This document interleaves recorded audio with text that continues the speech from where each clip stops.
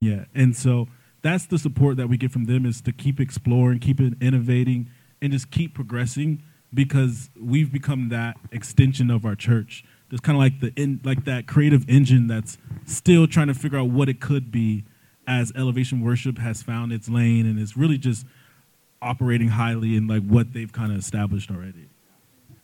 That's really cool. That's awesome.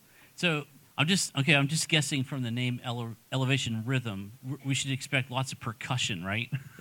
I mean, we have one of the craziest drummers ever. Yes. And yes. Okay. You'll see it. He will. I mean, sometimes we just all turn around and be like, "What did you just do?" Because he just all still surprises us. And so rhythm is I feel like we've kind of made sure that name you can't not move when you're with us. Okay, so I'm going to reveal my age here, but how much cowbell is there? Is there cowbell? I just need to know. I mean, don't you all want to know? Is it just me? Maybe it's just me. We could add it in there just for you. Don't do that. Don't do that. That's. I'm so sorry. Yeah. Next album, we're gonna have plenty cowbell. So one of the things, I mean, is you guys, this is a room of people who love students, that work with students. Just kind of if you had you have a moment, kind of sitting knee to knee, eye to eye, and say, this is what I see, this is what I hear, this is what I know, like advice and wisdom that you might want to share with people who care for students. Who wants to go? Yeah, I actually just got back from 2 weeks of spending like at a camp, just in a canyon in Texas, and just getting to know these kids and asking them questions and walking with them and just doing daily life with them for 2 weeks. And it really broke my heart, the things that they're carrying and walking through, things that I didn't even realize that they are walking through. And so the piece of advice I have is something that I've just been meditating on and writing down a lot of the last few days. And it's super simple, but just love them like with the love of Jesus and see them the way that Jesus would see them. I think it's so easy to see these sins or see these things that, like, we speak truth over, we speak life over, and nothing's changing, but just love them with the love that Jesus has given us and be consistent and show up. And when they're walking through things, just be a hand that they can hold. I think that's the biggest thing that I've seen when walking with youth is just like, be there for the long term. And I know you guys know that, but like we're in it for the long run, and like that's the goal, not for like 6 months or a year. Like I want to see them through like 7th grade to like they graduate high school and then go to college, and I can walk them through all of those seasons and everything in between. And so just be present always and be consistent. I think that's like my biggest piece of advice is the Lord does the rest. So yeah, I feel like I grew up super churchy.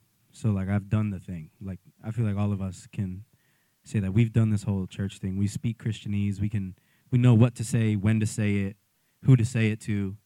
And because of that, we also know how empty that is without conviction. And so I feel like just from observing and spending time with kids, and I have a younger sister, too. She's 16. And it's I'm only 5 years older than her, but it's a completely different world. Right? And so I find that there was an age where young people started going to churches because it was fun. Like, I don't think young people need to have fun anymore. I think they just need a safe space. Like, because there isn't that. There's none of that in society. You'll never find anywhere that's safe because everything you do is weaponized, whether it's social media, whether it's an opinion, like everything you do is going to be weaponized. And so they just need someone to be there. Like, I was talking to a pastor friend of mine, and he was like, the language is no longer, how do we get them in? It's like, no, how do I get to them? Because all they need is someone to stick by their side. Like, specifically when it comes to the revelation of Jesus, once you got them, you got them. Like, if you look at when the disciples hear the news that Jesus, like, the tomb is empty, Peter and John run, and Peter gets there first because he's younger, but he doesn't go in until John does because he knows it's safer with someone by his side. So like as a young person, they're passionate. Obviously, they're very passionate, whether it's for justice, whether it's for the arts or something. And a lot of times I feel like we feel pressure to fix something or to fix their gaze on what it's supposed to be at, but they're going to figure it out if they just get examples of it.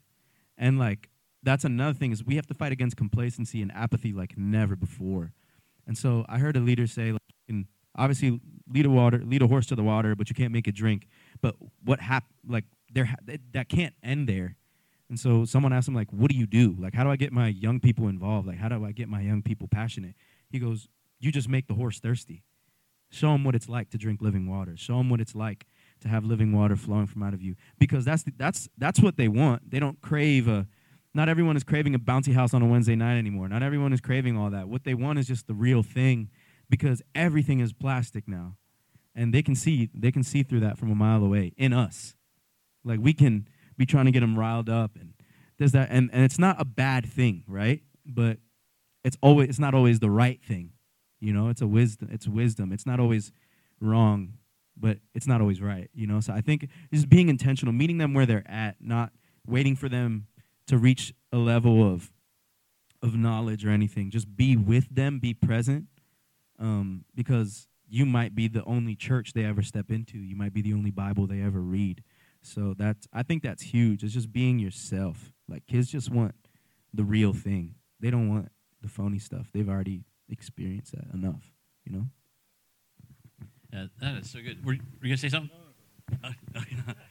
That is so good, guys. That's really, really helpful. Because, you know, we care about students, but sometimes don't know how to care or what is the best way to care, or what is the caring in a way that speaks to them, right? And so I really appreciate what you guys shared there. That's good stuff. Man, that's really cool. So I'm not sure about this crowd exactly, but most of the week, youth leaders that have been in this room have been volunteers. And so they do youth ministry just for free, right? So we want to pray for you guys this afternoon, and we want to, in a moment, I'm going to ask you how we can pray for you, and we're how we can support you in your ministry. But I was just curious, would one of you be willing to pray for the youth leaders that are here and others that are around the campground that, they are, some of them are just like, we're just doing our best and trying our best to do whatever we can. And would one of you guys be willing to pray for youth leaders that are, I think that'd be real cool and meaningful if you'd be up for that. And then we want to pray for you guys. And we've had some great moments of ministry with artists in here this week, and it's been super cool.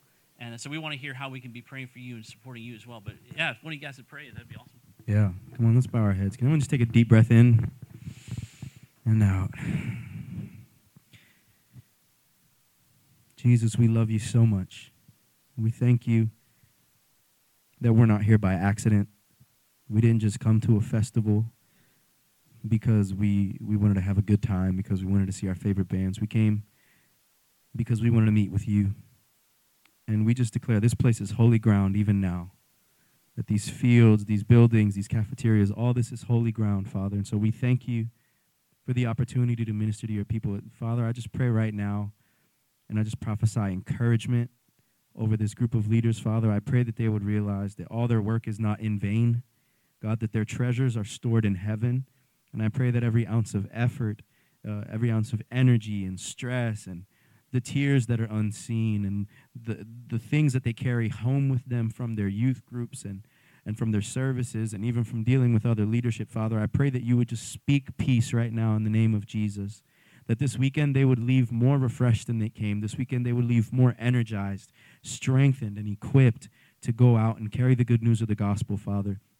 I thank you that even now in this room, Father, you are just pouring out love and joy and peace. I just feel that in my spirit, that the Lord is desiring to give love and joy and peace, passion and fervence again to walk in that first love and peace and joy over what you do, because the will of the Lord is that you would have joy in what you do. And I just pray joy, that when you look into a young person's eyes, that your eyes would light up and that they would be able to see that infectious joy in a world full of sorrow, in a world full of turmoil. Father, we just speak peace and joy over these leaders.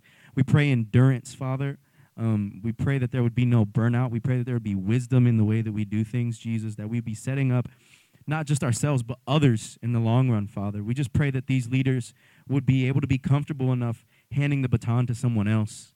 We just pray trust in you and what you've given them, Father, that they would be themselves, completely themselves, and that they would realize that you still have a purpose, whether they're 16, whether they're 60, whether they're in between, Father, that they would walk in purpose because the reason that they're still alive is because you're still moving in them. And so we thank you, Jesus, and we seal all these things in your blood and believe them to be done. Amen and amen. Wow. Yeah, thank you. Thank you, guys. So we want to kind of return to favor. I would say, and I don't know if I can speak for everyone in the room, but seeing a student come to Christ is the greatest thing we can see. And I would say the probably very close second is watching a student worship.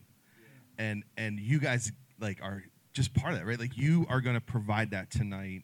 And as youth leaders, that's like this huge support, this huge thing that you would just allow us to experience. So how can we support you? How can we just kind of be your cheerleaders, to help you guys do what it is you're doing? Yeah, I thank you. I think one, just strength. I mean, I tell this to our team all the time, but like, it could feel like the weight. There's so much weight to this when it's like a lot of traveling and a lot of late nights and a lot of early mornings and got to be here, then we got to be there. But we don't do it out of our own strength. And so just remaining dependent on God and knowing that he carries us from glory to glory. Also, pray that, and this is a very vulnerable statement, but pray that we stay anchored in Jesus. I know everyone's like, oh, yeah, we're anchored in Jesus, and it's true, but that's something that is a constant thing that we need to remain in as we're writing songs and ministering to the kids. We need to make sure that we're ministering back to the gospel of Jesus Christ and not to anything that slightly looks like it, but kind of like this. No, it needs to be purely about the gospel of Jesus Christ. And so that's a daily prayer for our team, that we remain anchored with Jesus and his word. And then, and just pray for our church, our pastor, as we just continue to do ministry and try to be part of this thing, this kingdom with everybody. Well, it would be an honor for us to pray for you guys now. If you guys want to, invite you just kind of extend your hands as we just pray over them and for their worship tonight. Father, we just are so thankful. We're so thankful for moments like this when we all kind of just get together. God, your kingdom and all just kind of the differences in it. God, from youth leaders who are paid to volunteer to worship leaders. And God, we just, we care deeply for students. And God, we love you with everything that we are, and we want to see our students fall in love with you. And so, God, tonight, as this amazing group of people take the stage and lead the crowd to worship, God, we ask that that supernatural thing would happen, God, that your spirit would descend on this place and that there would just be true and genuine worship that happens. And so, God, we pray for strength and for courage for this team. God, that you would just empower them to do what you've called them to do tonight. But, God, we also ask for their hearts, for their minds, God, that you would keep them anchored in you. God, that you would just have people surround them who love them deeply. God, that will just check with them on those anchors. God, we just thank you for this, again, for this moment, for the specialness that we just kind of get to spend just a little bit of time with them. God, we just thank you so much. We just ask that tonight would just be a special night. We ask this all in your name. Amen. All right. Yeah, thank you, guys. Thank you. Let's give them a big round. So we know that you guys have to go, and so we just, again, thank you so much for taking the time to be here with us. It means a lot. So, yeah, thank you.